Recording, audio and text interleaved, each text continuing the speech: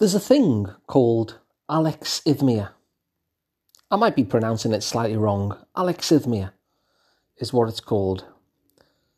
And basically that is an inability to verbalise emotions, whether they be your own emotions or somebody else's emotions. And so when somebody with this condition goes through something that we might regard as emotional, then they won't say things like I'm sad or I'm angry or I'm hurt or anything like that. What they'll say is, something to do with the body. They might say, I've got a stomach ache.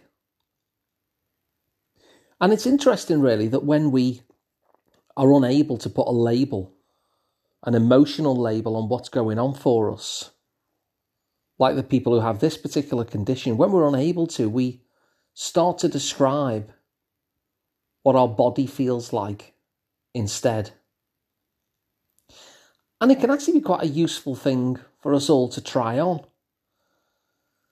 So that when we're feeling something, maybe an emotion of some sort, or anxiety, or depression, or whatever it happens to be, sadness, joy, to actually go beyond the label and ask, well, what's actually going on for me in my body at the moment? What's happening in my body that tells me that that's the emotion that I'm feeling? While I'm putting this emotional label on what's going on for me, what's actually going on for me behind the label, underneath the label? And so those people with alexithymia would do that kind of naturally. They'd say, I've got a stomachache or something similar. But it's interesting, isn't it, to think, well, what would that be for us? And one of the things that can be helpful with that is that we can start to build a connection between the label that we give a feeling and the actual physical sensation itself. In terms of emotions, the labels that we put on emotions are very much like when a painter paints a glass of water. Because when a painter paints a glass of water, they never paint a glass of water. What they'll do instead is they'll focus on individual elements, often in terms of where the light hits.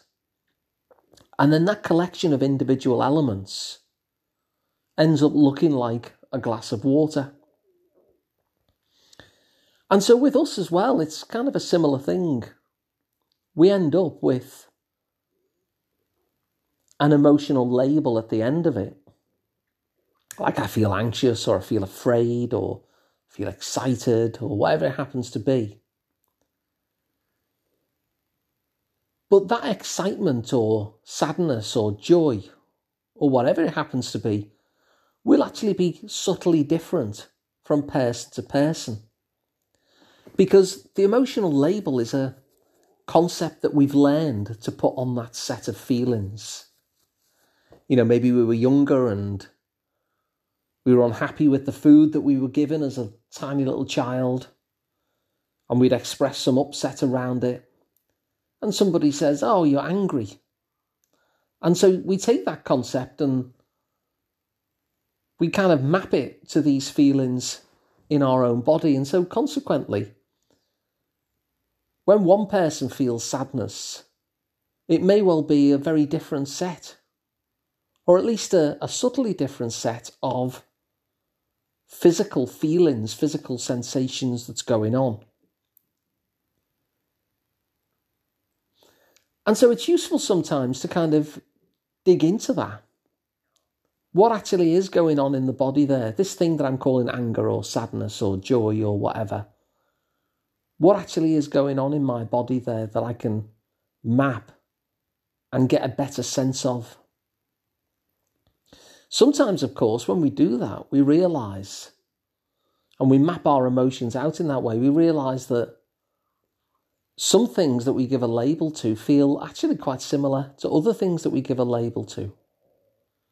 Sadness, for instance, can feel a lot like fatigue. Anxiety can feel a lot like excitement. And so when we kind of dig beneath the label, we start to get an understanding of what's going on in our bodies. And from that understanding, we can sometimes help ourselves move forward. There's an acronym called HALT, which I suppose sums this up. So whenever we're feeling down in the dumps, it kind of uses HALT as a kind of check-in on our bodies, really. It's like, are you hungry? Are you angry? Are you lonely? Are you tired? And while one of those is an emotion, you can see that what it's actually trying to do there is trying to find out what's going on physically. I notice that when I go without sleep and I wake up and I've only had a few hours sleep and then have to face the day and I'm groggy, I notice that on those days, I feel kind of low. I feel sadder. I can be more irritable as well. Now, I could actually tell myself that I'm sad. I could tell myself that I'm down. I could tell myself that I'm cross. But when I dig beneath the label, what I notice is that I'm tired. And that's what's really going on for me. That my body, if you like, if you think of it almost like a bank account, the resources in my body are just lower today. I feel tired. And so once I recognise that, it can sometimes be helpful because then I know actually I'm not really down in the dumps. I'm low energy.